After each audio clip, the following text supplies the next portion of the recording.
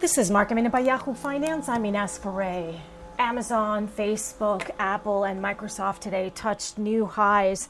Markets are mixed, with the Dow and the S&P in the red, the Nasdaq slightly in the green. Tesla also touched a new high today. SiriusXM is reportedly nearing a deal to buy Stitcher Podcasting from EW Scripps. The Wall Street Journal says the deal could be valued at $300 million.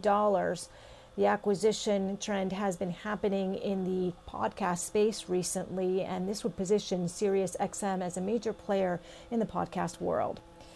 And Alphabet Google's Google Fiber unit is expanding, this time in West Des Moines, Iowa. It's the first market it enters in 4 years. Google Fiber was launched 10 years ago as part of a public-private partnership with cities to bring high-speed internet in all corners of cities. For more Market Minute news, head to yahoofinance.com.